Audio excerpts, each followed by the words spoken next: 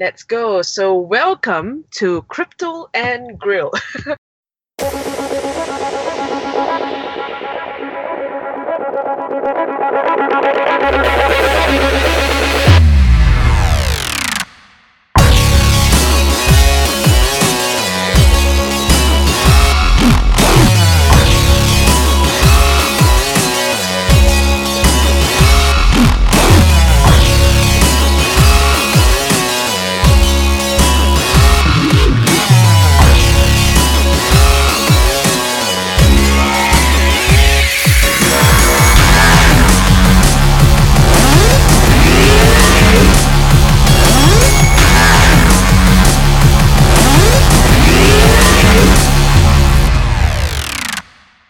My name is Crystal, and I'm really glad to be here today. It's a real pleasure to be interviewed by, I think, two of the finest men.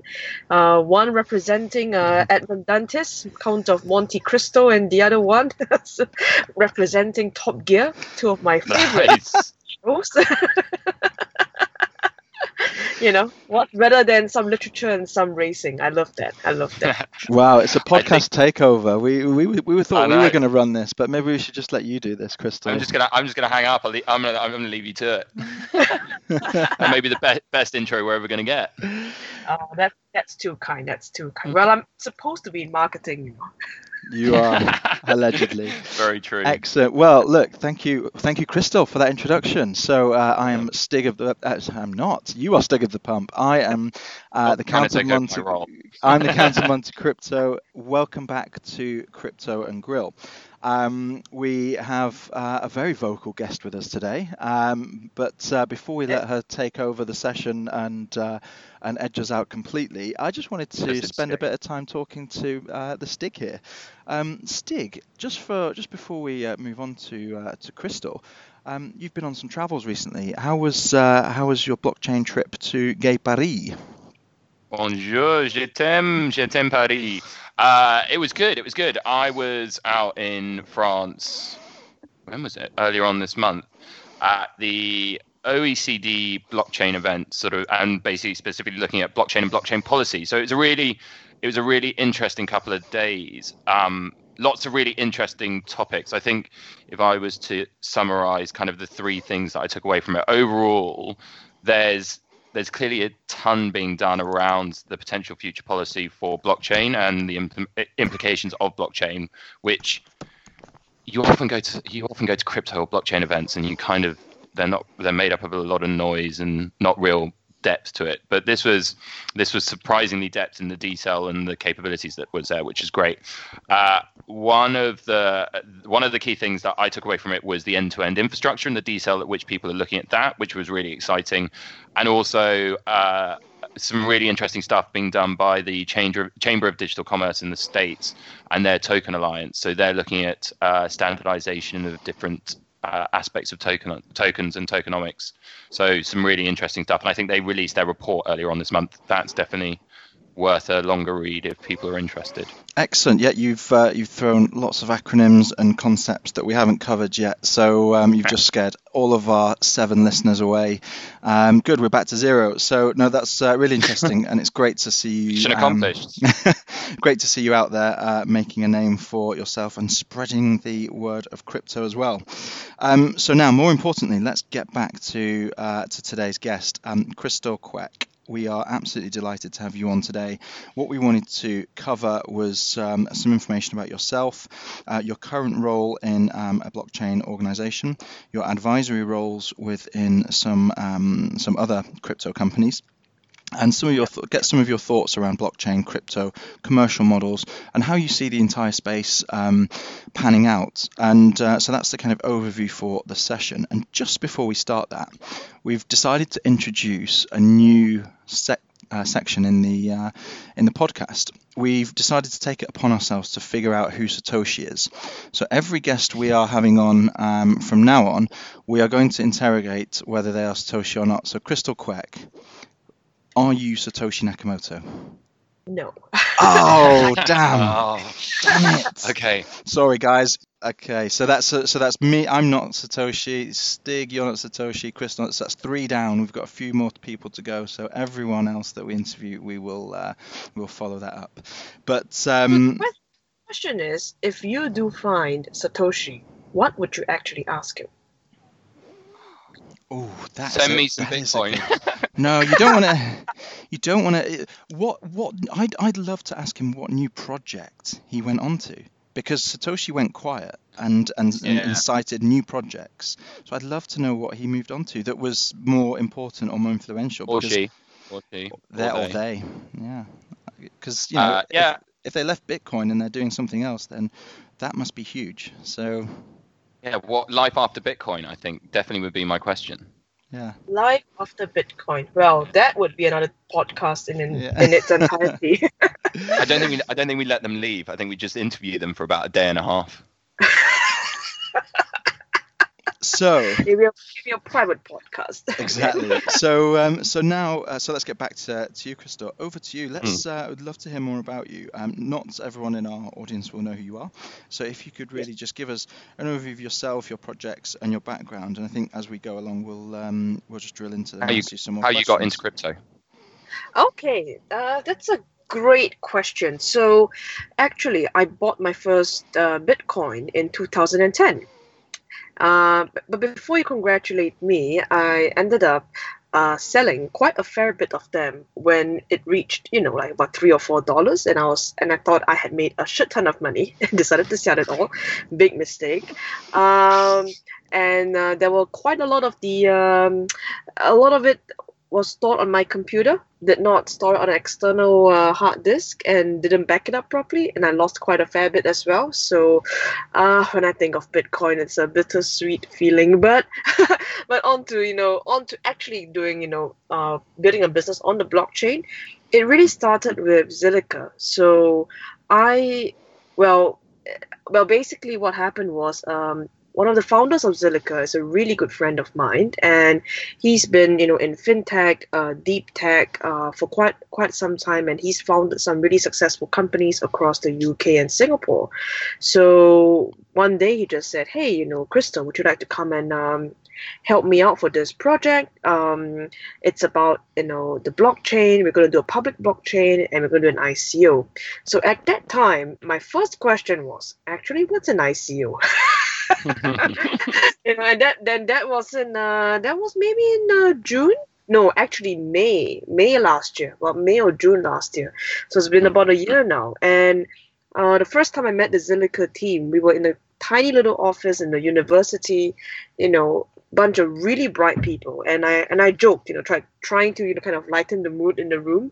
I said, guys, I'm really flattered and privileged to be here today because each of you have you have one PhD each. In fact, one of you has 2 PhDs, right? And I graduated with a 3rd lower honors in geography from the National University of Singapore, so I am very unqualified. You're a geographer. Yes. Oh, yeah. Guys, give it a rest, please. Nobody wants to know about your Oxbow Lakes or your Longshore Drift. No. Longshore Drift. I haven't heard that term for a long time. The Longshore Drift.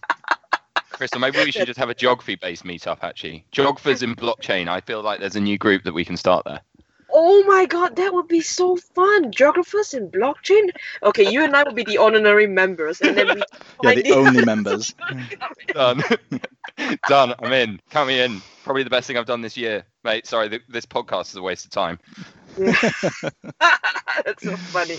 But yeah, so that became Zilliqa, and we've had to work together as a team ever since. Leading up to the public sale, the private round, trying to understand how we could best distinguish ourselves, from the litany of protocols that were propping up, I think, especially last year. And I mean, last year was a great run, right? I mean, you've had so many different projects coming up and protocols really gaining that sort of widespread acknowledgement that it was going to be the future. So that was one part of it, and we did our raise, we did the public round, we got listed on Huobi, and after that, on a couple of exchanges and Binance, and the rest was history. So it was a really really great run. I went on to advise Switcho Network as well. So Switcho Net. So could we just spend just a very brief moment actually just to understand a little bit more about what Zilliqa is, because not many people understand that, and so far in the podcast what we've covered is what Bitcoin is at its fundamentals, what Ethereum is, and what other alternative coins are, and utility tokens. How does Zilliqa fit into that? What kind of problem does it solve in crypto space? Right. So Zilliqa actually it is the first global public scalable blockchain. So, there was one time Vitalik Buterin said that there was a scalability trilemma.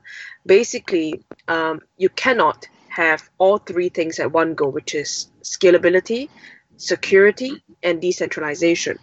I wouldn't say he's completely wrong, but obviously current technology is not able to support that. And even on the Ethereum network, right? I mean, Ethereum right now, they're investigating, what we call state sharding, which will basically allow for the Ethereum network to be a lot faster than what it is today. So, last year, right? I mean, we did speed tests, and this is all public information. Bitcoin's blockchain platform protocol, right, can only support 1 to 3 transactions per second. Ethereum about 7 to 10 transactions per second, and for Zilliqa right now, under stress testing environment, we were able to achieve up to 10,000 transactions per second.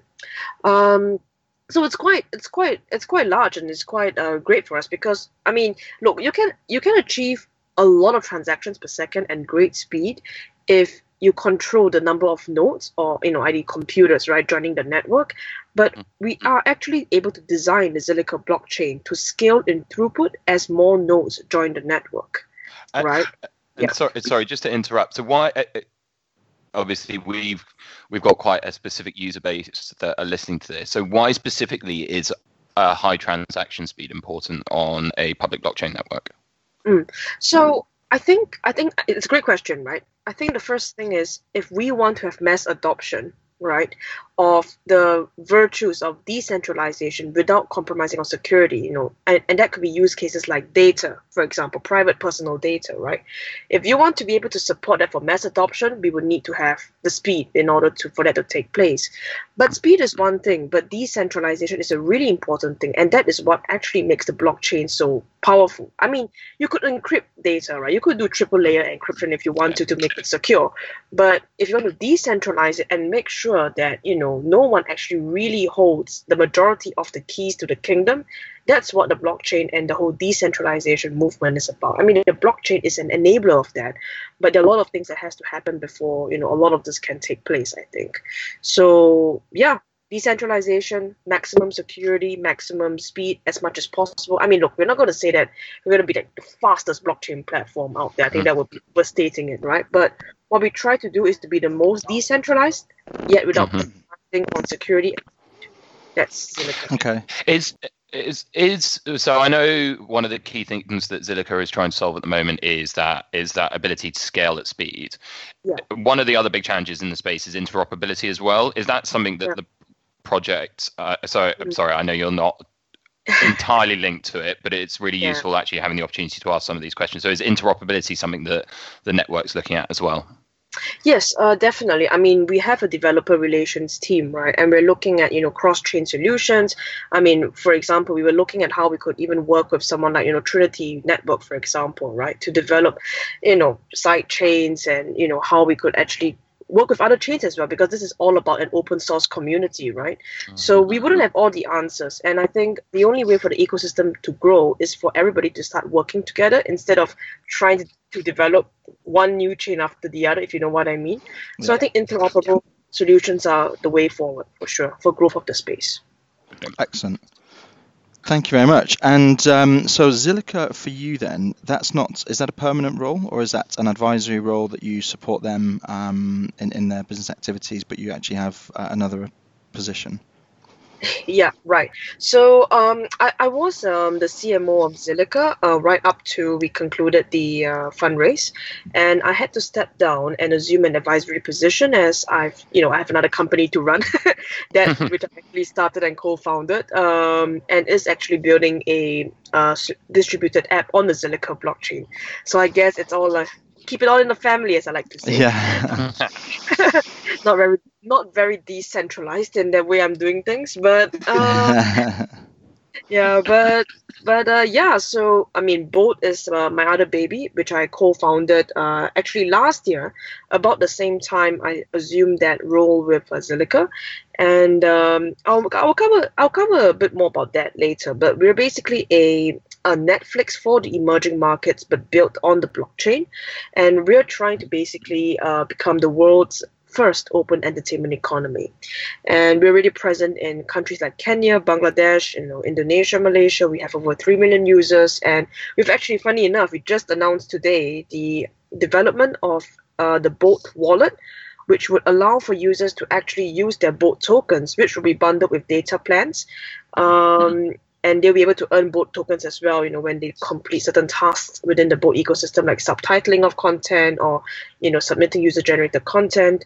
And this would allow us to kind of really get adoption and utility of the Bolt token much quicker than traditional use cases. So that's, the Bolt part. I advise for a couple of different blockchain companies as well. So one of them is Switch.io Network. So Switch.io is the first multi-blockchain decentralized exchange. And it's actually primarily built on NEO right now, NEO, the NEO blockchain right now, which is, people kind of liken it to the Chinese version of Ethereum.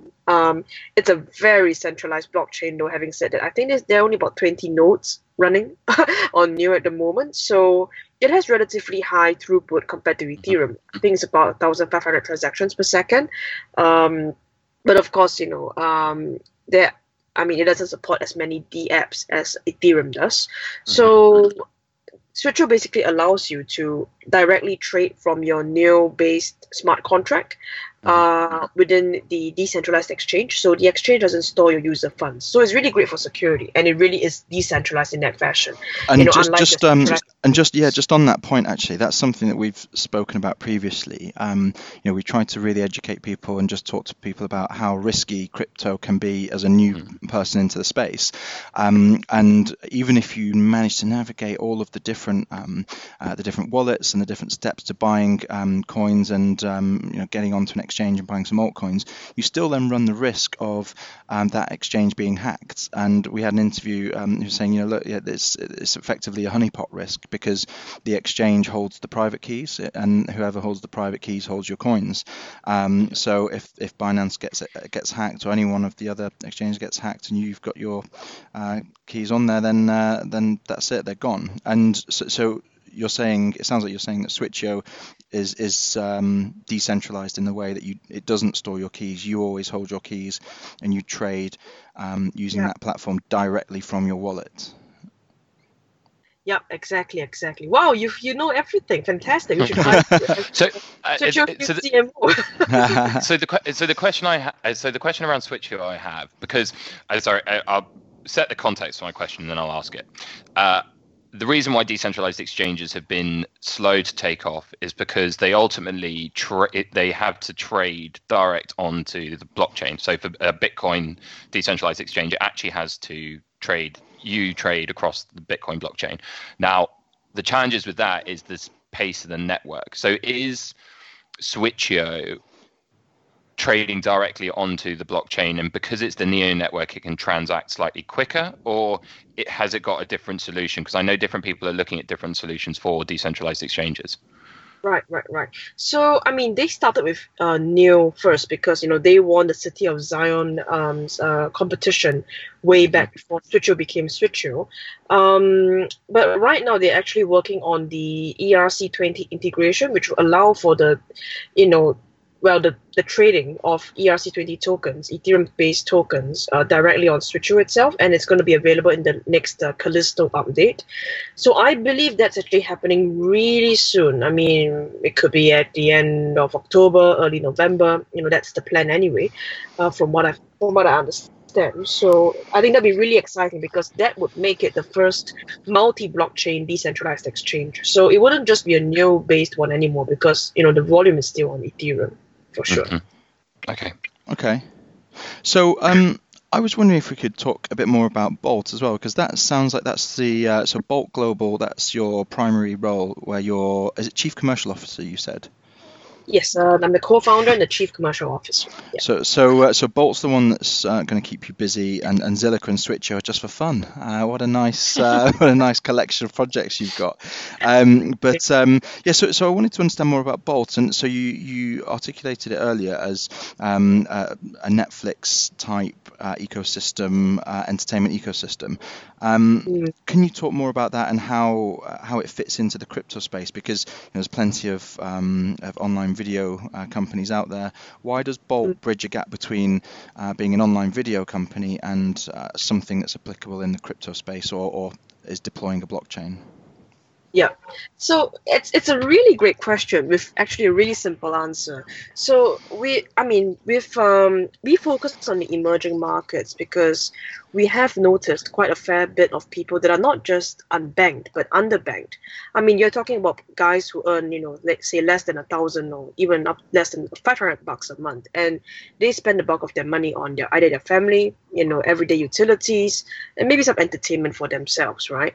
Or even further closer to home, you have a lot of migrant populations in countries where they work at, and they don't even have a bank account or a credit card because it's not easy to get one when they're blue-collar workers. But it's not, and it's quite a significant number. You're talking about 4 billion people around the world who have this, issue at the moment.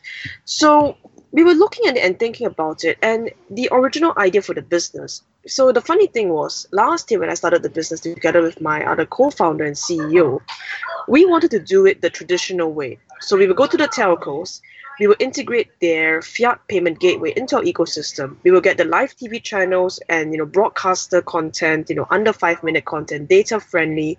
People can pay 10 cents, 20 cents, microtransaction based for content, and it was working quite well. And then we had a problem.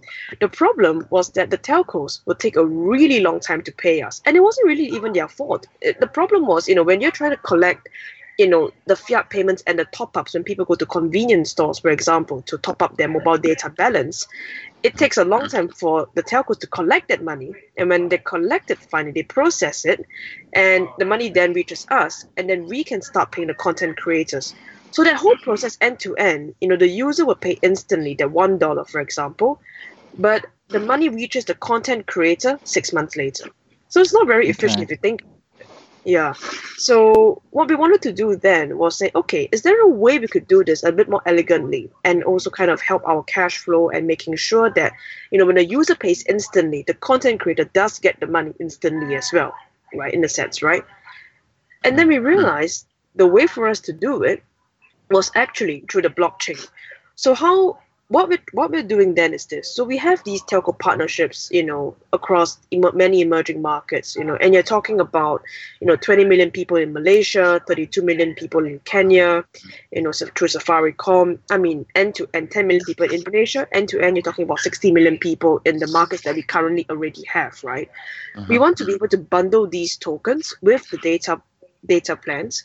And for the telco, it makes sense as well, because actually, if you think about it, for the telco's end, right, instead of having to pay money every single year to maintain their payment APIs, and their mobile wallets and all of that stuff, and having to go and collect money from different distribution points, what they can do automatically is to work with us. We bundle the tokens. They do a markup that is a lot more commercially viable, because through the traditional payment gateway, they're taking a 30% revenue share.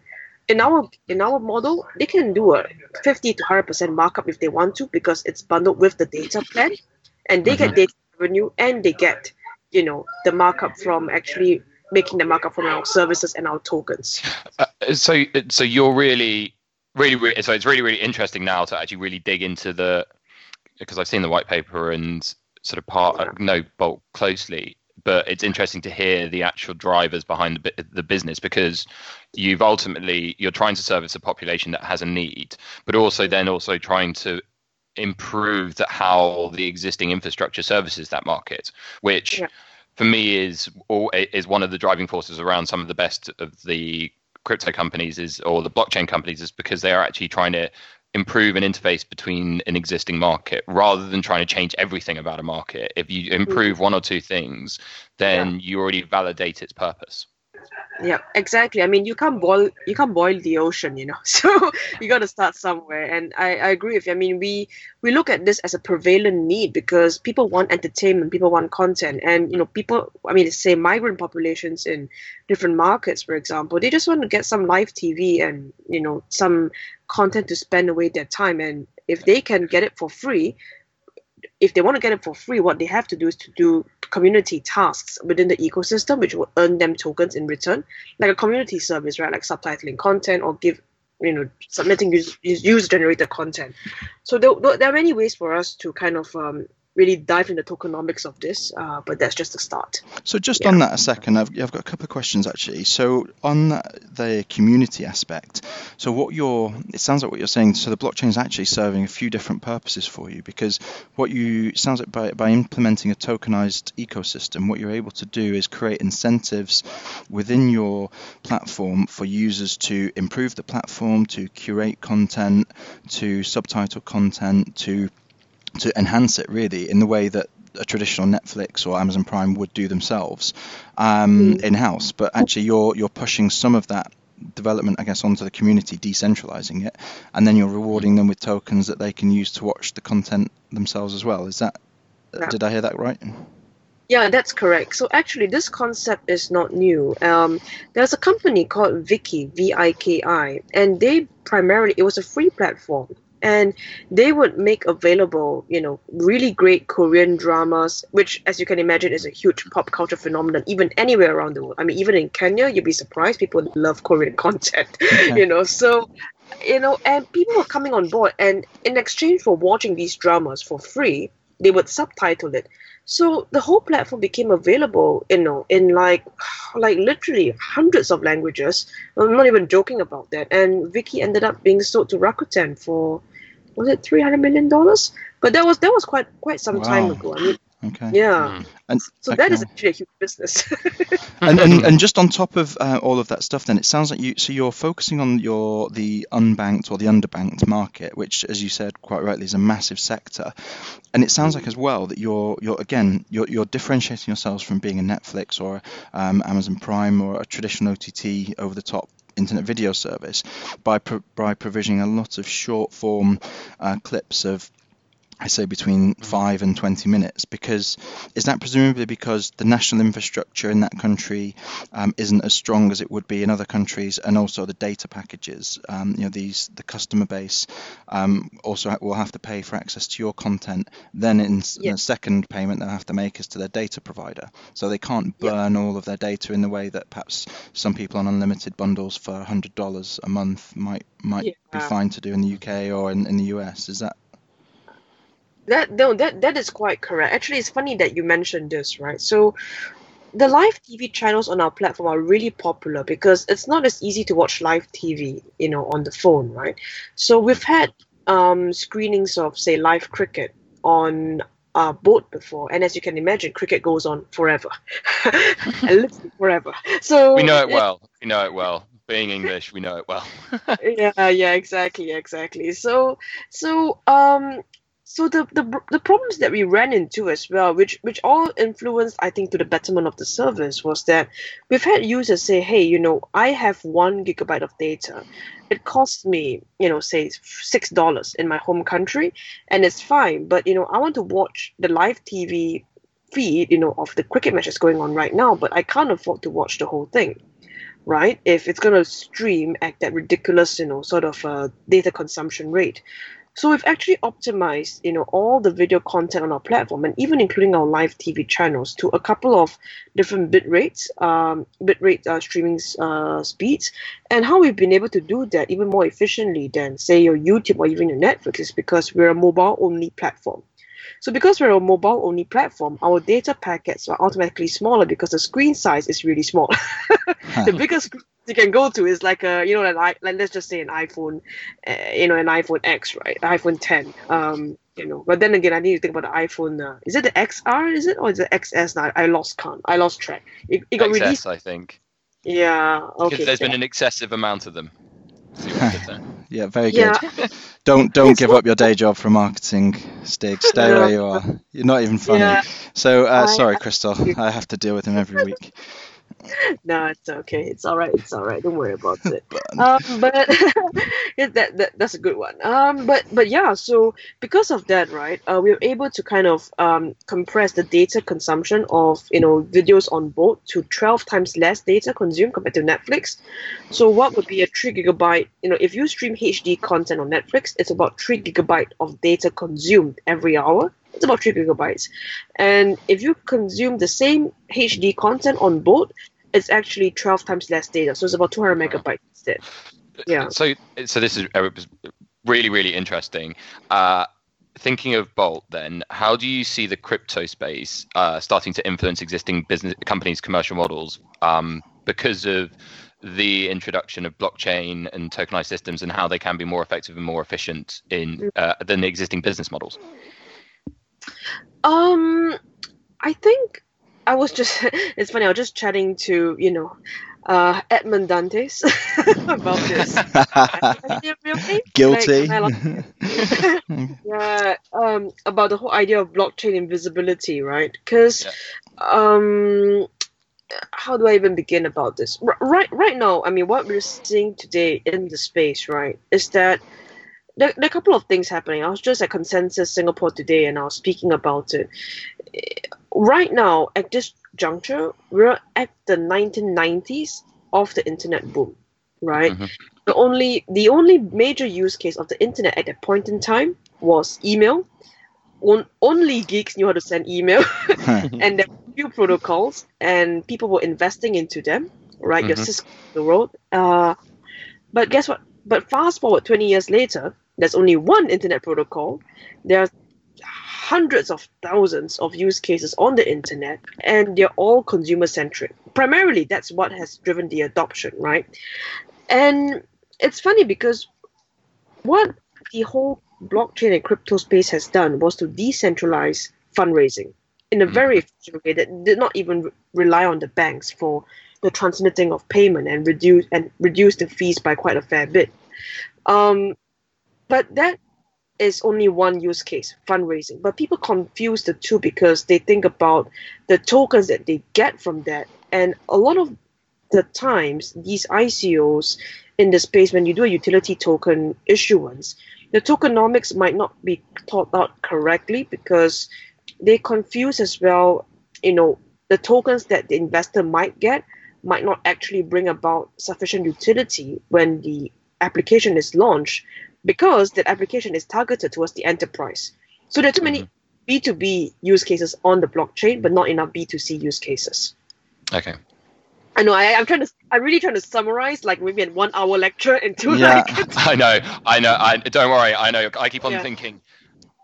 We haven't got a huge amount of time. What are the critical questions that I think trying to teach me how to be a better interviewer? So I think one of my observations on this is, and I think you're right. It's really early in this space, and we're going to look back at some of the interviews and media coverage of this time, just laugh in 10-15 years, in the same way that we look back at interviews now with some of the media when they're sat on a sofa in the morning breakfast talking about what is an internet and what is an email. I don't need an email. I've got the post. I'm fine. Don't worry. So I think we'll look back and kind of wonder what on earth everyone was doing when they weren't paying attention to the growth of cryptocurrencies, blockchain, and all of the tokenized systems that come with it. And I guess from our perspective, we were just kind of, myself and Stig were wondering, is it something that you think can be bolted on, pardon the sort of pun, but can you just bolt it onto existing businesses, a blockchain, to introduce a new commercial model, or is it something that businesses will have to rethink how they deliver services to customers and completely decentralize, and tear up the system and start from scratch? What are your thoughts? I think we need to start small on why the consumer would need a blockchain. I mean, for Bolt's use case, it's really about making it more efficient for anyone to participate, even without a bank account. Or even if you don't want to use your bank account, you just want it to be convenient for yourself, right? That's how we want you to participate. But I think other consumer applications that can come about, which businesses can start thinking about addressing, are things like messaging, for example. I think it's ridiculous how much dependency we have today on Facebook, and it's not even about social networking. I mean, I don't even use Facebook very much, but it's about how they control all the messaging platforms even today, the most popular ones, how much data they are actually sitting on top of, and all of that centralization is very dangerous, right? So I think messaging would probably be the most interesting use case that I think people can start getting their toes wet with anticipation Yeah. on using the blockchain for, because other than that, I can't think of anything yet that would allow an ordinary consumer to think about why they need a blockchain. I mean, yeah. But the only real case that I think people have, other than making it a more efficient system, is where you actually really have a legitimate reason to try and decentralize a central authority. And if you're trying to do that, you actually have to have a consumer base who wants that. I think there are far too many business models at the moment which are saying, we're going to create the decentralized Uber, or we're going to create the decentralized Airbnb, and we're going to take it all back to a peer-to-peer basis, which is what the internet was all about in the first place. Customers just don't want that at the moment. You don't actually have a market of people which will say, I'm really happy to have an unregulated, decentralized Uber to manage my taxi rides, because it just doesn't. With the 99% of the population, it just doesn't make sense at the moment. I think you're right there as well. I'm going to jump in on that one, Stig, because and Crystal, tell me if you agree or disagree with this. But I think you're right to an extent. But it's when those centralized authorities start exerting control or influence or taking actions that you cannot change, in the same way that banks do, in the same way that governments do. Uber could ban you, right, for some reason, and maybe they ban you because you've trashed their taxi and you've run away and you haven't paid. Or you're a driver and they banned you because you didn't get a good rating. So you may get legitimate reasons for being banned, which is one side, but the more subversive side of it is where you end up in the government's area, or you end up in central banking, and you don't have control over these things. And we've spoken previously about the likes of Greece and Cyprus, where I think it was in Cyprus when the government decided that they needed more income revenue from taxes, so they just took money out of their populace's bank accounts overnight, and their money was just gone, not completely, but a certain percentage. So, to stop things like that, that's where I think these decentralized systems and protocols will deliver value. I think you're right, Crystal. Messaging is probably a really good place to start with, but it has to have a use case and something behind it to make sure that the central authority doesn't abuse its power and control. And for me, I think to an extent, blockchains are the check and balance to that. And maybe they can coexist, centralized and decentralized systems. It's not one or the other, but I think it's very early and it's coming, and at least there's choice. I agree. Yeah. Completely agree. I feel like this could be a fireside chat between the three of us for the rest of the day. Let's get some cigars. I mean, it's only cigars and whiskey. 10:45 here, but I know pop open a bottle at 10 a.m. and away we go. So this feels like a nice time to ask you on the grill section, Crystal, as well. So we being the Crypto and Grill podcast, we typically tend to ask our guests what they like to grill, what they like if they've got a barbecue, what they like to stick on there and do. And it started out as being, what are you going to cook to help you survive the bear market? It's been a pretty brutal few months. Let's make sure we stay alive. So Stig here took us through his favorite grilling recipe of a rib of beef, and we've had some huge juicy burgers with cheese inside, outside, all around, I think, and we had Bitlord last time, who was just doing everything. I mean, he put everything on the barbecue and just poured beer on it. He said, you just want everything, beer, and then we'll put another shrimp on the barbie. We even got him to say that. So Crystal, what are you grilling to keep yourself sane throughout the bear market? Beer can chicken. Yeah, beer can chicken. You heard me right. Oh no, Beer can chicken. Yeah. I know exactly what I you're don't talking even about. know what that is. I thought you said. I thought you said beer can chicken, but I was like, that's not. Maybe she hasn't understood me. Maybe my connection's going. What is that? No, it is beer can chicken. Yeah. Crystal, So explain to us what you mean by beer can chicken. so basically, well, say you drink, I don't know, half a can of beer, right? You leave the rest of the beer over there. You take chicken, you marinate it the usual way, and you stuff the beer can up the chicken, and you barbecue it. You grill it. What? Okay. Okay. So actually, it's actually really good because if you add the right marinade, the beer actually makes the inside of the chicken really juicy, and it's really delicious. Wow, I'm learning so much from this podcast. I never would have done that. I mean, it sounds like a health risk. I'll be honest with you. It's so good. Drink half a beer, Yeah. stuff the other half a beer up the arse of a chicken, and then stick the chicken on a grill. It's literally the most simple recipe, and it Okay. sounds hilarious. It is amazing. It is Wow. amazing. And you can even cook it in the oven if you want to. I mean, you can season the chicken with, garlic powder, onion powder, oregano, black pepper, put some rosemary into the beer and, let all of that fermented goodness just kind of steam the chicken inside. I think that's amazing. I'm feeling like it's amazing actually how many people who come on this podcast as our interviewees are quite serious chefs. I feel like we need some form of decentralized food business. There's probably one along those lines, or a decentralized grill restaurant maybe. That'd be hilarious. Oh my God, that'd be so cool.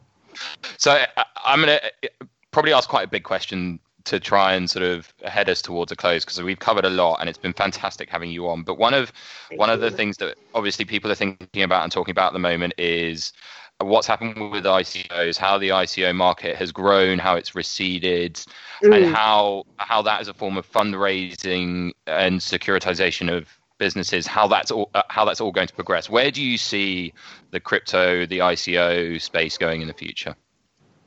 Great question. Just answered that at Consensus Singapore today, and I've gotten a lot of questions thereafter. So I think right now for ICOs, I mean for the past 6-7 months, right, we've seen a lot of utility token issuances and not many really successful deployments unless you're a protocol, which is why people started going for the protocols instead of the distributed apps, right? I think the security token is going to be a huge phenomenon that's going to happen. And I say this because I've been speaking to a couple of people in the space, and individual countries are probably going to have a security token exchange, which would be financially regulated. If you do a proper issuance with cross-border jurisdictions, you would be able to basically not just list your token on one security token exchange, say in the States, but also cross-listed on other exchanges as well, much like how a dual listing process takes place in the traditional IPO sense. So, and even, I mean, people normally in our space will kind of like flinch when you say security token because, this would limit the cryptocurrency exchanges that you can get liquidity on. But I think it's going to be an important development in the space simply because I think ordinary investors who have poured money into the space, it's important, I think, to gain some level of protection or, in a sense, some form of equity in a company if need be, if things don't pan out post-listing, post-liquidity. So I don't know. I think this is how one thing is going to happen. The other thing as well is how Ethereum is going to really survive this. You see, Ethereum as a cryptocurrency in itself, right, as a platform in itself, its only use case really is ICOs, and ICOs for utility tokens. If Bitcoin is like the greenback, the reserve greenback of the world, right, then Ethereum is just a method of fundraising for utility tokens. I mean, you can't actually build anything on Ethereum that's sustainable because the transaction speed is too slow. And if you ask me, I even think that it'll be impossible to. This is my personal opinion, by the way. I think it's gonna be impossible for Ethereum to, to really implement a very meaningful form of sharding. Not because they can't do it now, but because for them to rewrite every single smart contract that's ever been issued, it's like trying to redo the foundation of the house when the mansion has been built. Yeah. I think I spoke about this, to previously. So I don't know. I think to sum it up, I think security tokens are going to be huge next year. I think if one protocol would just focus on being a security token to the world, like how utility tokens are the focus for Ethereum, that'd be amazing. And I think that security token exchanges would come up in different markets, that would allow for cross-listing across different countries and different jurisdictions. I think Ethereum would either be replaced by another of Phoenix inventions. That's what I think is going to happen. I don't know if a one-for-one swap would occur, but I think at this point in time, it'd be easier for Vitalik to do that than to try and rebuild Ethereum. Yeah, I think I agree with that. I think the only way people have likened it to sort of driving an old banged up car and then trying to re-engineer it into a Ferrari or a Lambo, more appropriate for crypto, as you're driving at 100 miles an hour down the highway. So can you really do that with Ethereum, or as you say, do you need to completely build a new protocol, do a token swap, and then forcibly ask all of those decentralized applications and businesses to rebuild their smart contracts on that new platform so that it would work? And that's going to take a lot of work and effort. I think that if I look at this as well from everything you said, I'm a big fan of the Zilliqa platform, Zilliqa protocol, and I think that's probably the one that's going to dominate 2019 with smart contract language, with the high throughput. You've got none of the congestion and challenges that Ethereum suffers from today, in a very safe, secure smart contract platform. That's been architected for scalability and growth, decentralization, and security. So I think Zilliqa really is going to challenge Ethereum for the number one spot in smart contract space this year. That's my view. But it's amazing. It's amazing. Yeah. But I'm gonna stick up for the old boys here. Where would we be without what the guys at the Ethereum Alliance have done? Because I wouldn't challenge what they've done. They've done amazing for the game, for the industry. It's a game changer completely. But I think and the world. Yeah. It has. I mean, I'm a fan of Ethereum. I think without Ethereum, we wouldn't even be having this chat because it has enabled many applications. And I mean, Zilliqa, we raised in Ether to begin with. Right? Yeah. I think that's what it is, right? If you want to build real world applications on top of a blockchain platform, Ethereum isn't the answer for sure. Yeah. So Vitalik probably has to do something around that.